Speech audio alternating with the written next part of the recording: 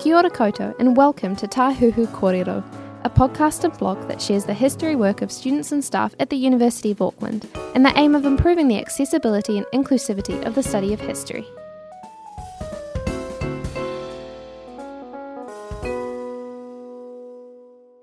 Kia ora koutou and welcome back to the podcast. Today is another home edition. We're doing this over the internet.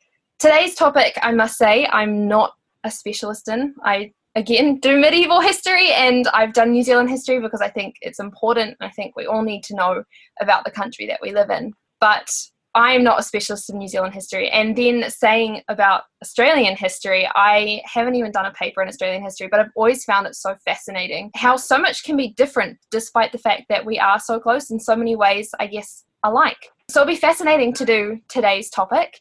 And I hope that you guys all enjoy it and that you learn something from it. And this inspires you to go and learn more about either the country that you live in or countries that are so close to us but that we possibly don't know so much about. So today we've got two people joining us. We've got Tess Mazey Richardson, who is the president of the History Society and a very good friend of mine. Thank you, Tess, for joining us. Tess, do you want to introduce yourself maybe a little bit? Kia ora koutou. Hope you guys are all taking care of yourselves and those around you and everyone's safe and sound. Sorry that we haven't perhaps been as active as we'd hoped. Hopefully the podcast goes well. Like Michaela, I also have very limited knowledge of Australian history, but having visited and studied a bit of New Zealand history, I think coming back to what Michaela said about how there are so many similarities between the two countries, and yet in this particular way we differ so significantly. That's really interesting and something that should be delved into a bit more. So I hope you enjoy. I'll just be here kind of listening, learning. Chiming in. Chiming in if I have any useful or, you can determine whether it's useful. I'll hand it back over to Michaela, but glad to be here.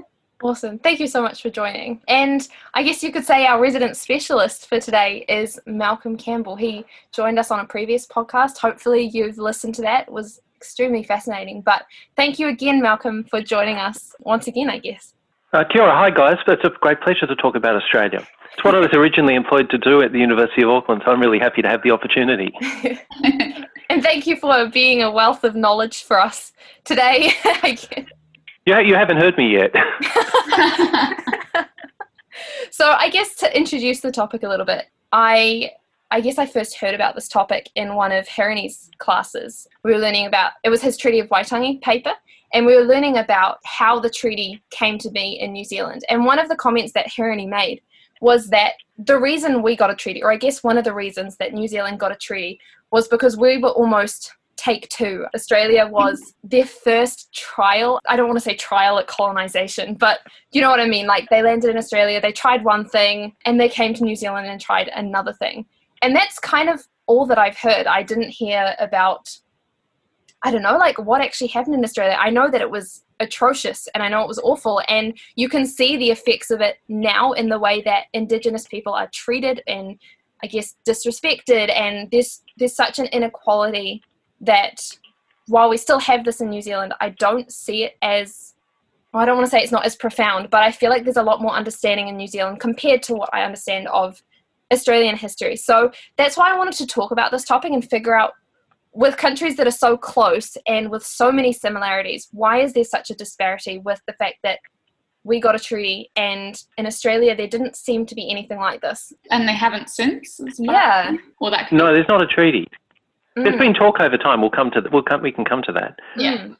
Sure. So maybe I'll talk a bit about the context of colonisation. Yeah. So Captain Cook visited the east coast of Australia in 1770 and returned to Britain, and the decision was made to colonise Australia, and the first fleet arrived in 1788. So it's a really interesting time for me. It's on the cusp of what we call, pre-modern history and modern history. And I think that says a lot about, and it helps us to understand a lot about Australia. So the British decided to establish a colony on the east coast of Australia. And what I thought was one of the most boring debates in Australian history was one I was subjected to as an undergraduate student, which was why this was. And there were books written about this and collections of books, articles and so on. And there are a couple of theories that were floated about this. So one was Britain had a crime problem in the late 18th century, and so the decision to establish a convict colony was one way of trying to address this. So rather than executing convicts or locking them up just on old ships on the Thames, the idea was that you would transport them to the other side of the world and get them far from home, just eliminate the convict problem was one solution. And in a way, it's a true explanation and a very self-evident one. But then there were people who complicated this by saying that there were strategic reasons why Britain wanted a base in the Western Pacific. If we think about the context of the late 18th century, it made sense to, and given rivalry with France, to have a strategic base in the Western Pacific. And then there were arguments about the need for naval supplies and things like flax. And so a resource-based explanation for the settlement of Australia. And there's probably some truth in all of those. I'm more willing to accept the strategic one than I was when I was a student. I think there is a lot more to that than I at first acknowledged. But it's also obvious that convicts were really important. And so in 1788, the first fleet arrived in Sydney. The 26th of January, 1788 became Australia Day, or Invasion Day, as it's known by some Indigenous people. And Europeans came to establish a convict colony, and that's the gist of the first European arrival. What was it like? Was it because all of a sudden there's these new people coming into what was your land, I guess? Was there any peaceful relations, or was it resistance, or I guess how was that interaction, if you know about? Yeah, sure. So if you were going to start a settlement from scratch, you probably wouldn't have picked the convicts that they picked to go to Australia. You'd think, what do we need in terms of people who were skilled farmers or skilled builders? And it wasn't, I think, a great enterprise.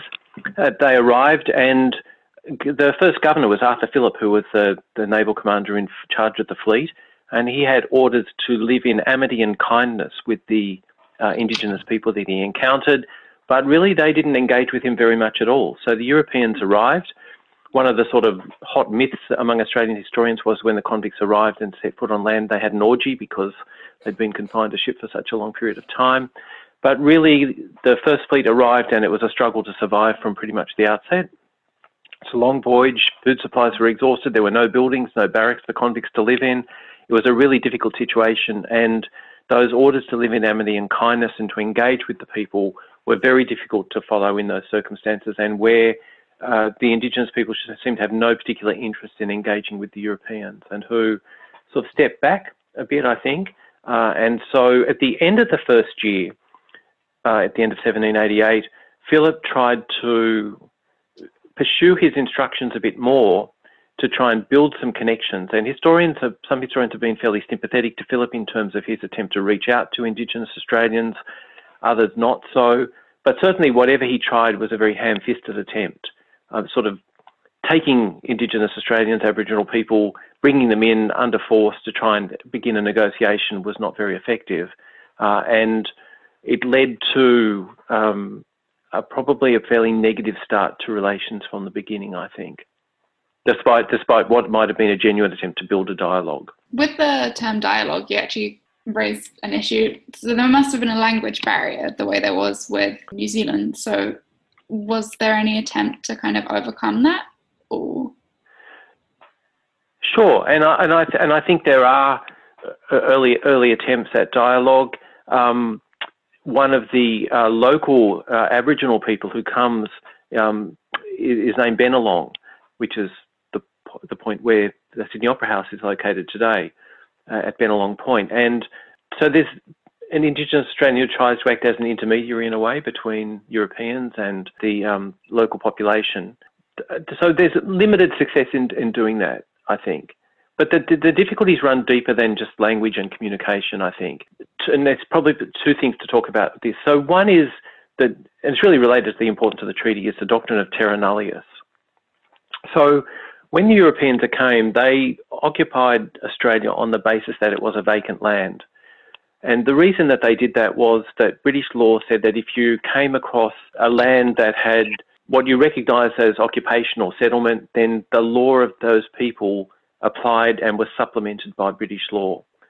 So two types of law would exist.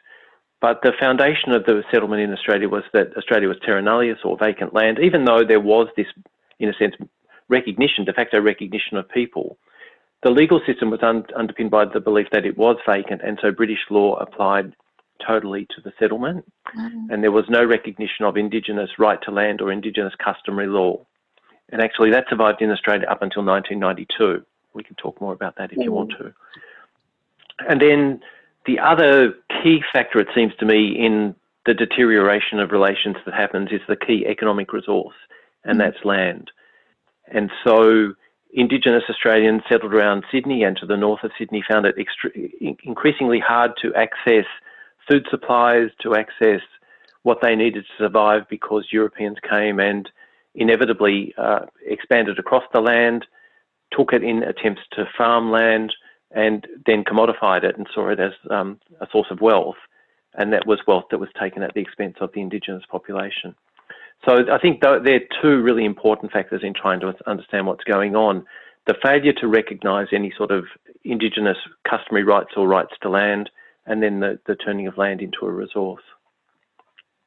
I think that's really interesting that you bring that up, because one of the questions that I had planned, not realising that context, was how the British viewed the Indigenous, because one thing that I knew about what Hereney mentioned when he was talking about the treaty is when the British turned up to New Zealand, they looked at the way Māori acted and some of their customs and traditions and saw them almost as, I hate to say this, but like semi-civilized, and so they saw them almost capable of a treaty due to the structures they already had in place. And so the fact that you said that they viewed this as vacant land, does that then play into the mindset or the way that they viewed the Indigenous people of Australia as well? Like, does that play into that at all?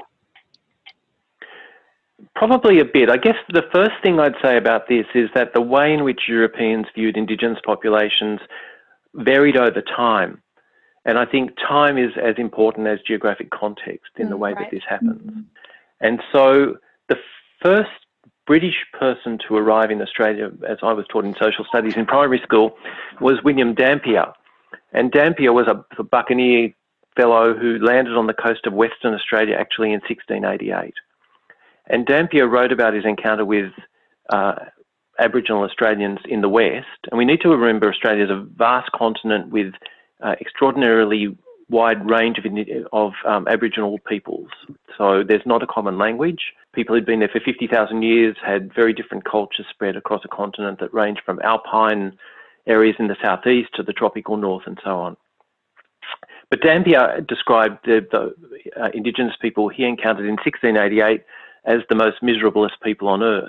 They differ but little from brutes, I think is the quote that he used when he encountered them. Wow. We jump forward 100 years to James Cook, who's very much affected by the idea of the noble savages. And on the East Coast, he says, well, you know, I've encountered people who are very simple, but maybe they're, I think, far happier than we Europeans because they don't have to deal with the complex life that we do in a modernising, industrialising Europe. Bliss, kind of. Yeah. So the perceptions are very much affected not just by what's encountered, but by the preconceptions of those who come. And the view that was held by Cook was much more positive than that of Dampier 100 years before.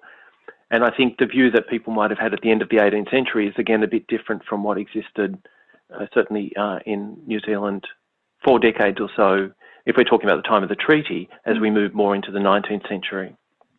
So, but having said that, there's a recognition, I think, in the case of Aotearoa of a settlement that's not true in Australia. And there's a number of reasons for that. One is I said that Indigenous Australians didn't rush out to embrace the arrival of Europeans. They seemed to withdraw.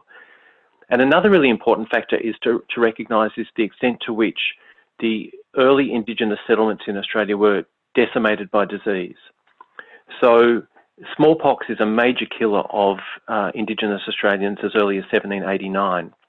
And there's 2 outbreaks of smallpox that spread from Sydney into the inland and in ways that people couldn't really see because smallpox preceded the frontier. And so you didn't see people who died beyond the frontier because you weren't there.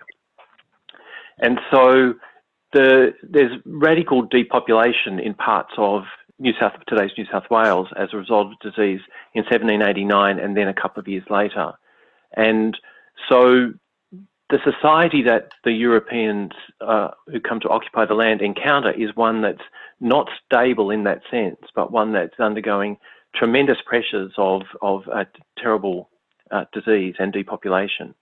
Interestingly and controversially, economic historian Noel Butlin published a book in the 1980s that suggested that looked using modelling. Well, it's interesting to talk about in today's context where we're very much looking at modelling in terms of pandemics, looked at the impact of those and at the level of depopulation that occurred and revised upwards the estimates of the size of the Indigenous population. I mean, today most people would say the overall Aboriginal population of mainland Australia in 1788 was about 750,000 people.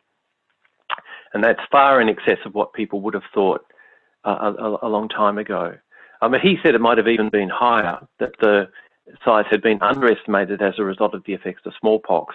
And most controversially, he suggested that smallpox might have been deliberately introduced into Australia as a depopulating agent. And I don't think we need to decide that issue. And it was very controversial and probably still is, I think. But nevertheless, there's some of the things that explain why the society that Europeans encountered might have been perceived differently, as well as the views of Europeans and as well maybe as the physical settlement of Indigenous society in the two places. Just a quick question. Was there any voluntary trade or bartering between the Indigenous peoples and the European settlers the way that there came to be in New Zealand? I guess my perception would be that not on the same scale. Mm-hmm. And that's a reflection both of in a sense, the withdrawal and distance that existed between the two, I would say. Partly perhaps also relates to the intentiveness of agriculture maybe in the two societies. I mean, it's certainly true that Indigenous Australians were engaged in agriculture in parts of the continent, but that might be another factor in that as well. So maybe it wasn't as great. Although one thing we should remember about the first European settlement is the struggle to survive. I mean, the near starvation and famine that affected that. So when supply ships from Britain didn't arrive or were shipwrecked, it reaches a real point of desperation for the Europeans who have arrived in Sydney. And it's only over time when they become successful at growing some crops that food crisis is alleviated. Mm-hmm. This makes it sound so much like the incorporation of the New World into the Old World, because I mean, I'm tutoring global history at the moment and we've just covered the quote-unquote founding of the Americas. Yeah. And I mean, the introduction of smallpox and the food shortages and the struggles with growing crops and understand, like, I didn't realise that this had also happened in Australia, and it's interesting that it does seem so similar in that sense.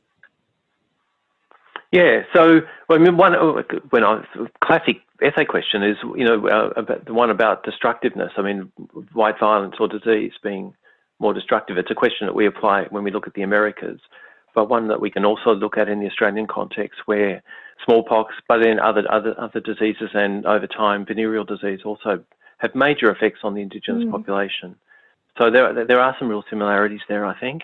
Time makes Australia different from the Americas, but it also makes it different from Aotearoa, I think. And it falls into a really interesting category there. And so terra nullius, that doctrine of vacant land, becomes really important in terms of what occurs. Now, a different case study almost is Tasmania.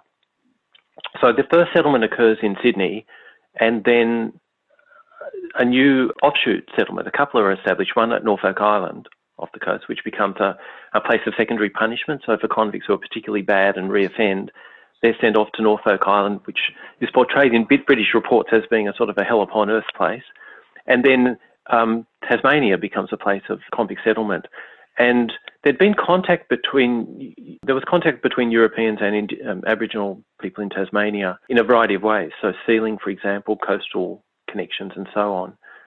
But the establishment of the convict settlement and then the expansion of agriculture movements to pastoralism create particular tensions on an island that doesn't have the land mass, the land capacity of the mainland. And so what occurs there is a conflict that becomes, I think, more intense, that sees higher levels of casualties on both sides, proportionally. So a high level of Aboriginal deaths, but a higher level of European deaths, to the point where the manager of the Van Diemen's Land Company is saying, I think by the 1820s, look, either we have to abandon the island or we have to subdue the Aboriginal population, that we can't go on like this. And a variety of measures are enacted by the government there to try and deal with that situation, including the famous Black Line, which sees Europeans in Tasmania walking across to the island in a sense. They call part of it the settled districts and part of the unsettled districts, and trying to ensure that no Indigenous people are in areas occupied by Europeans. And it reaches a point where eventually an English man named George Augustus Robinson, who did speak local language, he's often portrayed as a sort of a Pied Piper figure, persuaded an Aboriginal population that had been very much affected by violence, to a lesser extent by disease. There weren't the sort of outbreaks such as smallpox that had occurred on the mainland. Persuaded them to abandon the island and to go off the Tasmanian mainland onto an island named Flinders Island, which was off the coast, and to surrender their land, but they would receive the opportunity to live on a different island and create their own settlement there, which ended up being one of English workers' cottages and Christianity and so on. And there's a lot one could say about that. Now, I guess the most famous historian of Indigenous Australia or Aboriginal Australia is Henry Reynolds. And he made the argument as early as the 1990s that if Aborigines had thought to say to George Augustus Robinson, write down for us that in return for leaving our homeland Tasmania and going on to Flinders Island, we're going to get the island. If they'd asked for it in writing, they would have got it from him or from the Tasmanian government, that there was this sense of a deal. Give up your land and you'll be compensated by something else. But it wasn't put down in writing. No one thought to do it. No one thought to ask. And Reynolds was arguing at that time that this was in some ways a forerunner for the experience of treaty, in the sense that the failure to record the deal involving Tasmanian Aboriginal people in writing was one of the factors that might have led to a greater focus on a treaty. And I think that's a really interesting argument. I do know that one of the biggest issues with the Treaty of Waitangi was when it comes down to the understanding of law and certain worldviews that come towards these. And one thing that we've, I guess, really emphasised in one of Sarah's courses is that while Europeans saw this written document as contract and as law, Māori more, I guess, came to those decisions and those understandings through discussion. And so I don't want to say they didn't have the worldview, the understanding, but they didn't view the document because of their worldview as like a binding thing, because that's not the worldview. Is that something similar like in Australia? Like, is it that they didn't ask for a written document for Flinders Island because it's not something that they saw as a foundational part of their culture and society, I guess? Yeah, I mean, that's probably true, I think. That it was, I mean, Indigenous Australian society was very oral-based society. I mean, they didn't deal in written contracts. And so Robinson's promise that give up the island and in return we will go and create a new settlement, something that was probably seen and understood, but not. And they obviously did go to the island, which proved to be a disaster for those who went in terms of the impact on that population, but they went as part of what they understood to be an agreement. I guess the one other thing I would throw into this mix is the really important 1837 British Select Committee on Aboriginal Peoples. So in 1837, there's a British parliamentary report that looks at the experience of Indigenous populations across the British Empire. It certainly looks at Australia, it talks about the Pacific, it looks at Africa. And one of the things that comes through really strongly in that is what they describe as being the need to fix the rules of colonisation. It's a really interesting document in 1837, in my view, for its time. I mean, it has quite strong humanitarian impulse, and it's very concerned about the abuses of Indigenous or Aboriginal peoples that have occurred through the world, through the empire, as a result of European colonisation. And so one of the things it does is to say that to avoid the abuses that have occurred, we've got to have more clarity, or, their words, fix the rules and introduce laws of justice. And so what that's signalling is that the sort of informal relations, the non-codified relations, the failure to have a code that Europeans were required to abide by in terms of their dealing with Indigenous peoples was no longer acceptable. And so we see at the same time the formation of the Aboriginal Protection Society. I think it occurs the same year, with this emphasis upon trying to view colonisation in a more orderly way. Now, you can look at the report, and I said it's a very interesting report to read because of its humanitarian bent. I mean, it does view Indigenous people in ways that we wouldn't today. I mean, there's a sense of simplicity, I think, that comes through in the way in which Indigenous populations are viewed. But nevertheless, there is, at that time, by the 1830s, a real concern about the uncontrolled impact of European contact and colonisation. And so we can think about the difference between 1788 and 1840, when the landscape in British politics and the landscape in the British humanitarian thinking had transformed, I think, to a significant effect. And maybe that's an important thing. Alongside Reynolds' idea of thinking about putting it down, we can say that in the 1830s there is this desire, I think, to codify, to be more clear about expectations of European colonisation. Now, it's one thing to talk about that. It's another thing to actually translate that into action on the ground, to see that those who engaged in killings of Indigenous people, for example, are actually brought to justice. And that inquiry looks at some abuses that have occurred, and it finds it abhorrent the way in which colonisation has been rampant and the interests of Indigenous people have not been acknowledged in some ways. So that's a really interesting forerunner, I think, to the treaty in 1840 as well.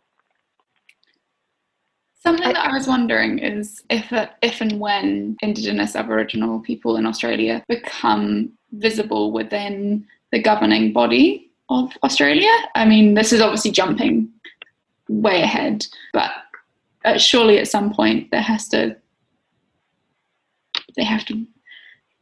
I would be surprised if there's no representation within the governing body. I just don't know. Sure. So that raises some sort of interesting general questions about the differences between New Zealand and Australia, I think. Mm-hmm.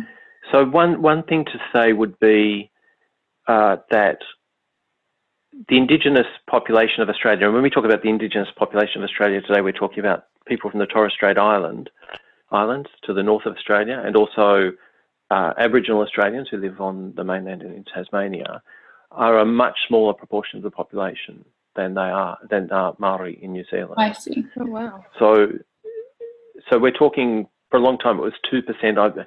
That population has probably increased a bit, and I haven't looked at the recent census, but we're talking about, certainly I would think less than 4%, probably less than 3% of the total population. Let's say 4%. So it's a much smaller group. The other thing, as an Australian who came to New Zealand, was to the hearing Te Reo as a language on news and radio. Well, in Australia, there's not one Indigenous language. No. There's hundreds of Indigenous languages. And while broadcasting does occur in Indigenous languages, it tends to occur very community-based. And so that sense of one language can give a sense of national identity, of national cohesiveness. Mm-hmm. That's not true. Now, I think there is Indigenous identity in Australia. I think but sometimes that can be more a product of shared historical experience, of recognition of a history of dispossession, of discrimination, rather than a sense of connectedness based on 50,000 years of culture for very different groups, and as I've said, in very different geographic contexts. So that's one factor to think about in terms of the public profile of Indigenous Australians. There's other factors too. So when Australia's a federation with states, a bit like the United States, And when Australia became a Commonwealth in 1901, various powers were given to the federal government, but power to legislate for Indigenous people was not one of the powers that the federal government was given. And so control over Indigenous peoples remained with the states, what were the colonies, and became the states. And that was true up until 1967. So up until 1967, the federal government couldn't make laws in Australia regarding Aboriginal peoples. Wow. And the 1967 referendum, it's very hard to change the Australian Constitution, and campaigns are not often successful, but this one wasn't, actually by a very wide margin. And 1967 saw the federal government given the power to legislate. One of the consequences of that was officially in Aboriginal people in Australia, Indigenous people were counted in the Australian federal census in 1971, which was the next federal census after 1967. So that's not to say there weren't extensive laws controlling Aboriginal peoples, Indigenous peoples before then. They were at the state level, laws that were very intrusive into people's lives and so on. But the federal government's power came from 1967. And we'll talk a bit more about Tessa's question in a moment. But just to follow that through a little bit. And so the federal government gained power to legislate in a variety of ways, including a Racial Discrimination Act in 1975 that outlawed discrimination on the basis of race in Australia. But still, that doctrine of terra nullius remained the underpinning of Australia's legal system. And there's a variety of attempts to secure land rights from the 1960s through the 1970s. But they run into the fundamental problem that there is no inherent recognition of an Indigenous right to land in Australia at that time. So, and courts occasionally were sympathetic in a way because they were being approached by Indigenous peoples who were very connected to the land and who were making very good cases for that connection. But in a legal system that was based on precedent, it was very difficult to overcome this problem. And then in 1992, in a very famous Australian legal case, the Mabo case, the High Court of Australia said by a majority that you could no longer perpetuate the myth of terra nullius, that the historical evidence the opposite. And the historical experience of Australia meant the court just couldn't go along with this anymore, and that while you wouldn't normally overturn precedent and so on, it was just essential to do that and to acknowledge the lived experience of Indigenous Australians and to recognise that they did have connection with the land and that the doctrine of terra nullius had no place in Australian law. And that introduced the possibility of claims based on customary title to land in places where that hadn't been extinguished. And so there was no question in the court. The court didn't offer the prospect that Indigenous people could claim the continent of Australia or where land had been alienated by freehold, so backyards of Australian suburbs and so on.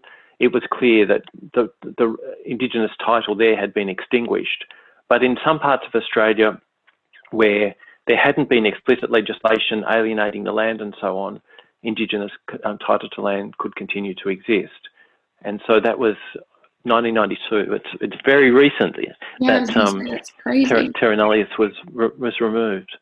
So that provides something of the context for why it is that the political presence and impact of Indigenous Australians has not been as much as one might imagine if you were to look at the New Zealand example. And so there have been a variety of Indigenous politicians in Australia. In the 1970s, Queensland Senator Neville Bonner, and through to today, small numbers of Indigenous Australians have sat in the federal parliament or in state parliaments, but it has been a limited presence. There have been attempts to try and go around that a little bit, so through the creation of things like lands councils, which have been in some ways representative of Indigenous populations, but the willingness of the federal government to recognise and empower those sorts of subnational bodies has varied over time. At times, governments have been reluctant to use the word liberal in Australia because it implies a political party, but I mean here in the sense of empowering Indigenous people. Some Australian governments have been more willing to grant autonomy to Indigenous Australians, to control resources, to try and organise an Indigenous economy and to have more control over their own lives. And at other times that's not been the case, sometimes driven by a backlash about, the waste of resources or the inability of Indigenous Australians to govern themselves. And when that happens, politicians' instinctive reaction has been to step back and to lack sympathy. So they've been some of the characteristics, I guess, as I would see it, of that experience. Has there been anything set up like how we've got the Waitangi Tribunal here, which is specifically set up to deal with, I know it's, I guess, to do with breaches of the treaty, and there isn't a treaty in Australia, but is there anything dedicated to helping Aboriginals, Indigenous peoples to redress? Yeah. Sure. So there's not anything quite like the Waitangi Tribunal, which has its foundations in the treaty, in the treaty, obviously. Mm-hmm. After the Mabo decision, and I said that the outcome was that Indigenous title could survive in various places. And one of the issues after that was, well, who's going to decide where it exists and where it doesn't exist? And the government's response to that was to say, we don't want every claimant going to the court, and they're not all going to get to the High Court of Australia. So to look at a tribunal that would adjudicate claims for native title's existence, and also to acknowledge that native title had been extinguished for many Indigenous people across Australia, and to try and create a financial resource to support people who could not make claims. One of the really interesting cases that was after the Mabo case was called the Wick case in Australia, WIK. It relates to something that was a phenomenon in 19th century Australia, which was called a pastoral lease. So if there's various types of control of land. So if you're a tenant, for example, and you rent a flat, then you have an interest in the land that's not the same as someone who holds it freehand, but you do have various rights in the land. So, for example, if the landlord knocks on your door and says, I'm coming in right now, you can say, no, you're not coming in right now. And there are things called licenses to land, which give you various forms of access and control. Well, in the 19th century, across fairly large parts of Australia, in South Australia and in other places, there was a particular type of interest in land that was created that was called the pastoral lease, where land was given to pastoralists for very large-scale, extensive pastoralism. But it was never imagined at the time that Indigenous people wouldn't be on the land, that they would all be moved off. They're sort of living on the land in these very large areas of, hundreds of square kilometres while pastoralism occurs. And the Wick case, which I think was 1996, was a question of whether or not a 19th century pastoral lease extinguished native title to land. Now, a lease on a flat probably would, but the court in Wick said that this was a very distinctive form of interest in land, that when they were drawn up in the 19th century, it was never expected that Indigenous people wouldn't be there. They were there. Mm. And so it said that they didn't extinguish native title totally, but it was affected, and it encouraged landowners and Indigenous populations to work together to reconcile a mutual interest or a shared interest in land, that the Indigenous presence couldn't adversely affect the pastoralist interest because that was what the lease gave, because they still exist, gave the person control for pastoralism. But at the same time, Indigenous people could be on the land and have an interest in the land. And this created a storm of political controversy and led to attempts to extinguish native title in Australia. I think the government at the time, which was a Conservative government, talked about achieving buckets of extinguishment by trying to do away with this. And there's extensive fear campaigns about people losing their backyards, and this has all become too much.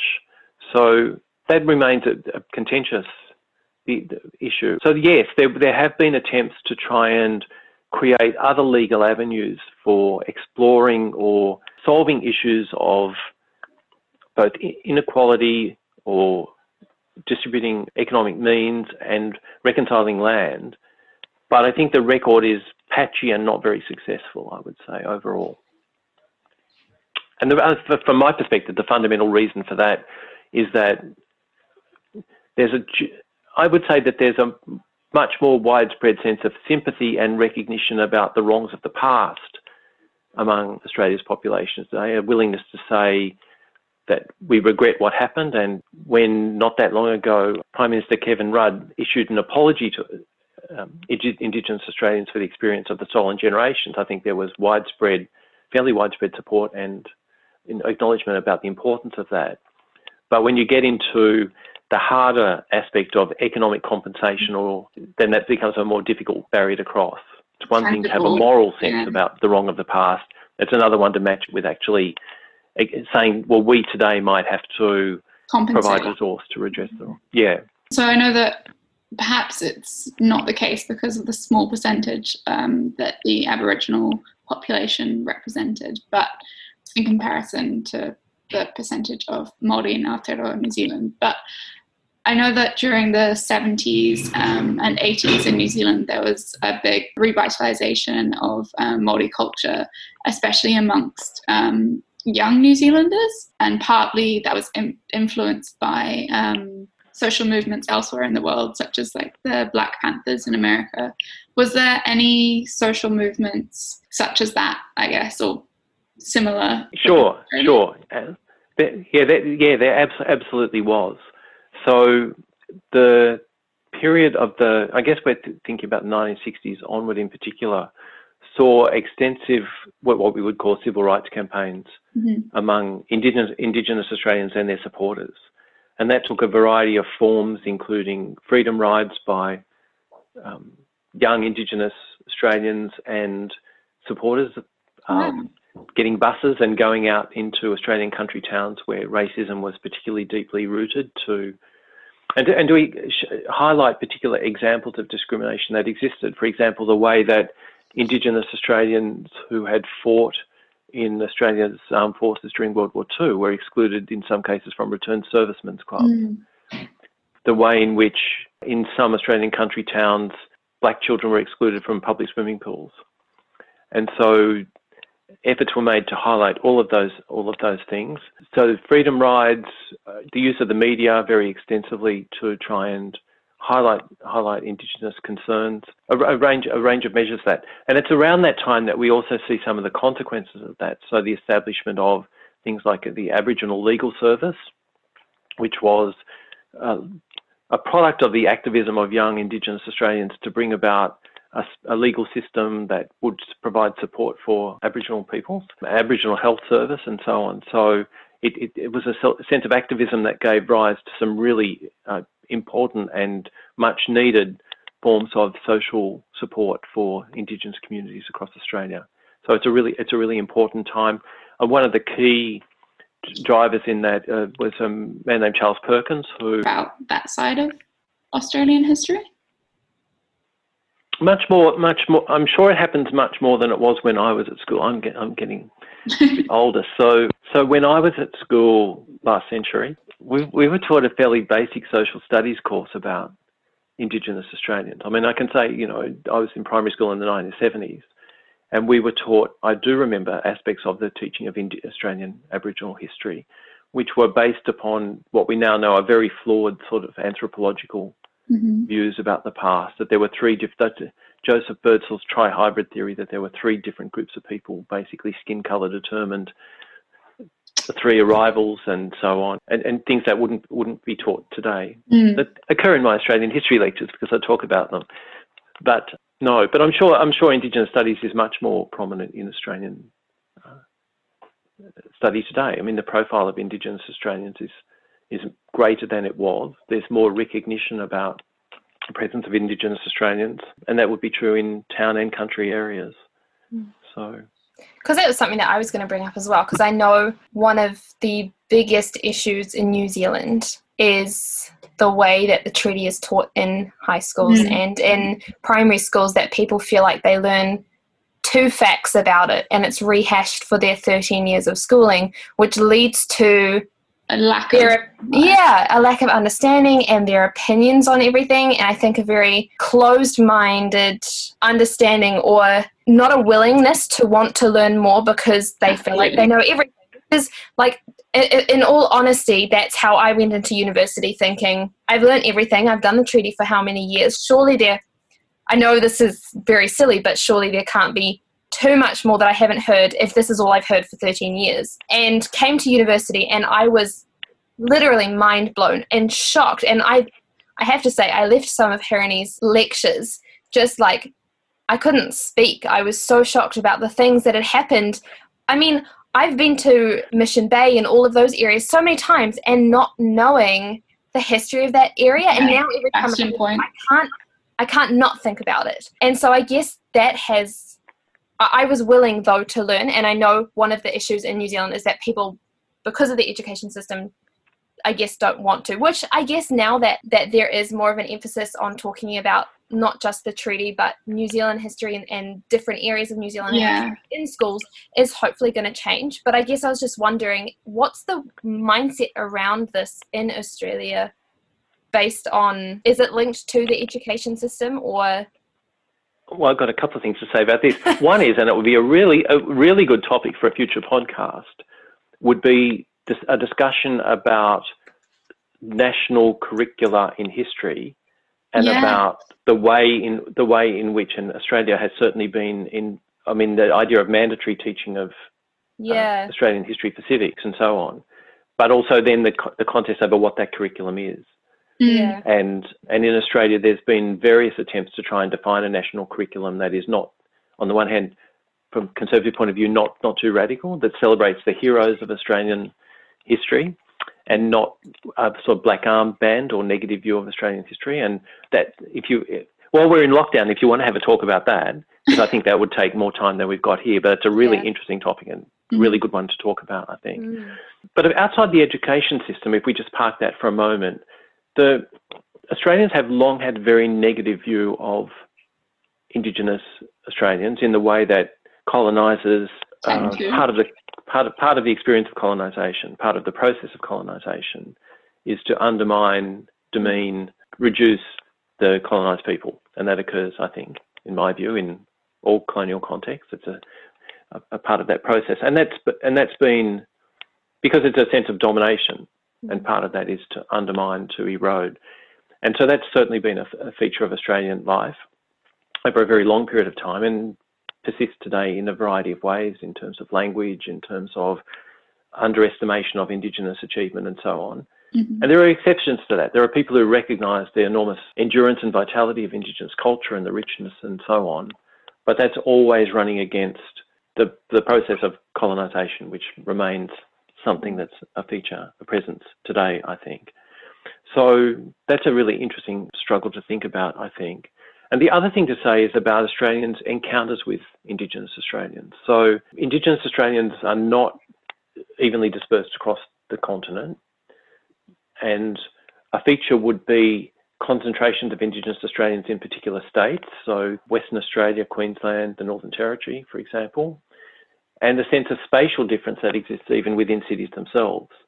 So for a long time, there were parts of Sydney or parts of other cities or parts of country towns that were the places that Indigenous Australians were known to live, or Aboriginal people. Some suburbs.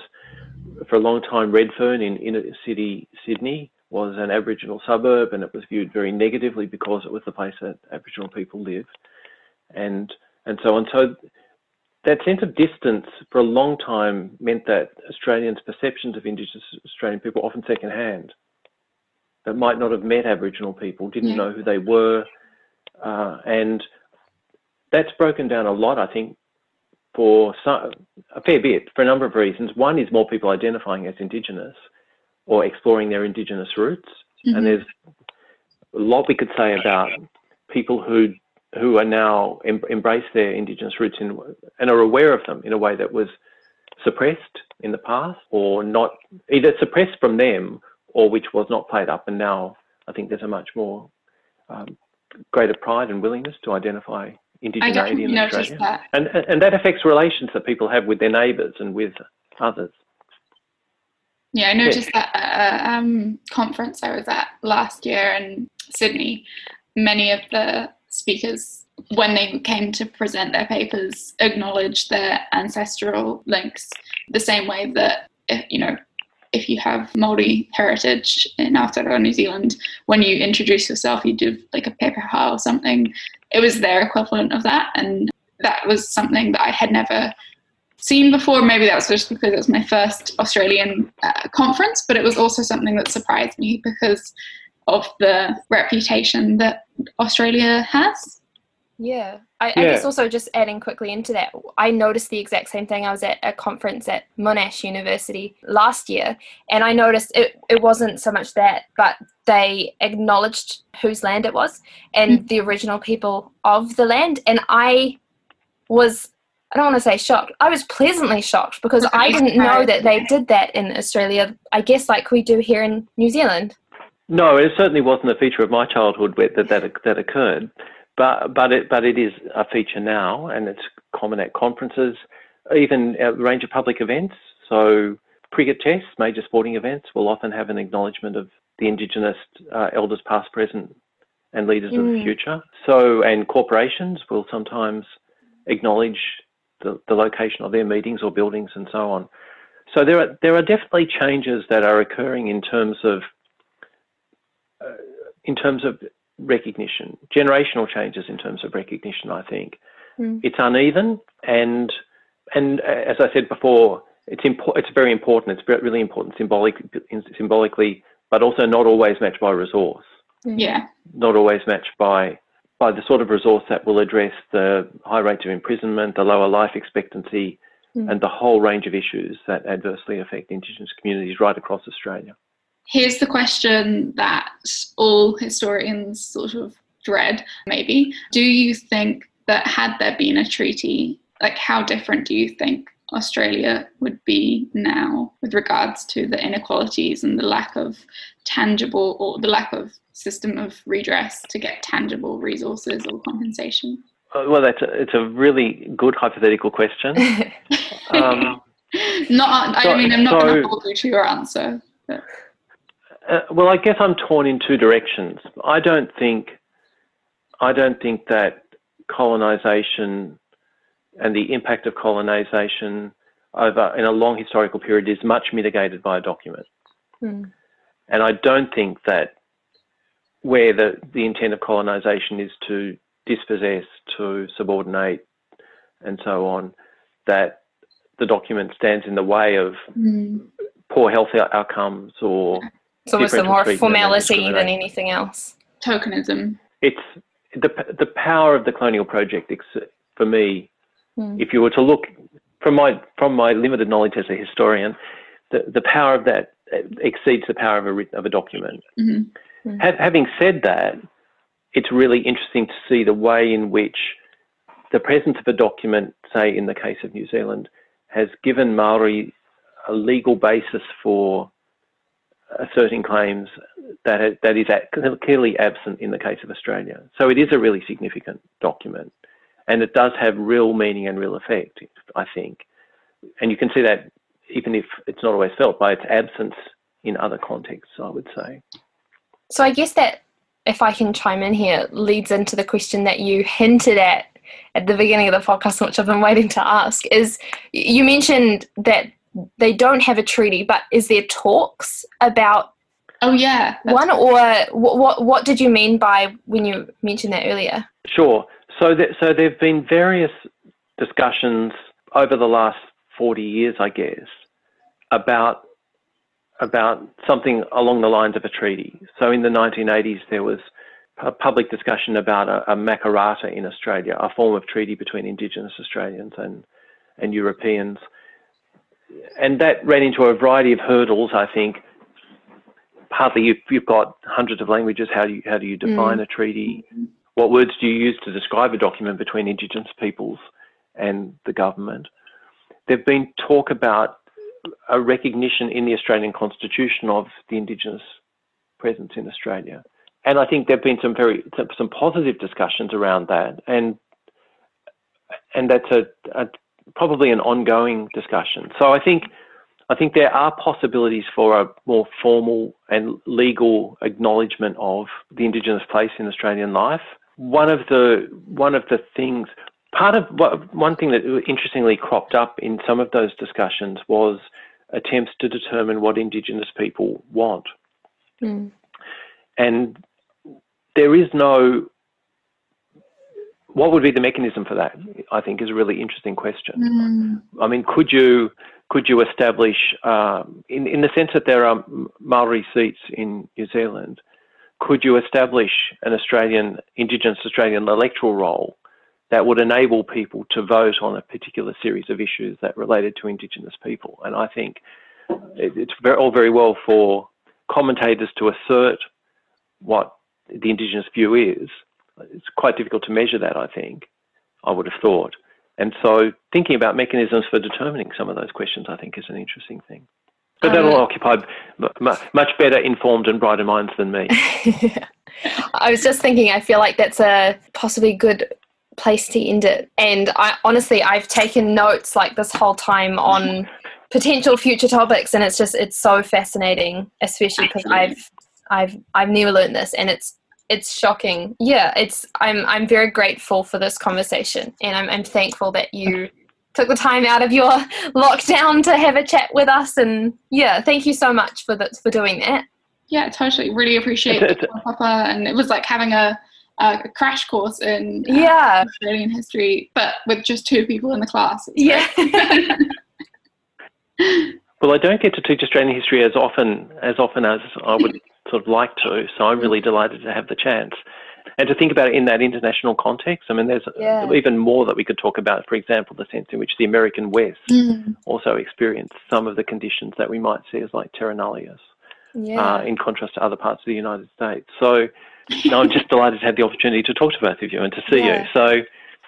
So yeah, thank you so much. And thank you to everyone who's still listening, despite the crazy conditions that we're living in. And hopefully this has brought something for you guys to do at home, and hopefully still stay connected to the History Society and what we're doing, and I guess bringing the learning to a new kind of context, because I know that a lot of my students even are struggling with this change from being in class and seeing people to suddenly learning at home. So yeah, hopefully you guys have enjoyed this. Thank you so much for your continued support. And if you have any questions, feel free to email us. You can message us on Facebook, anything. Thanks for listening, and we look forward to hearing from you soon.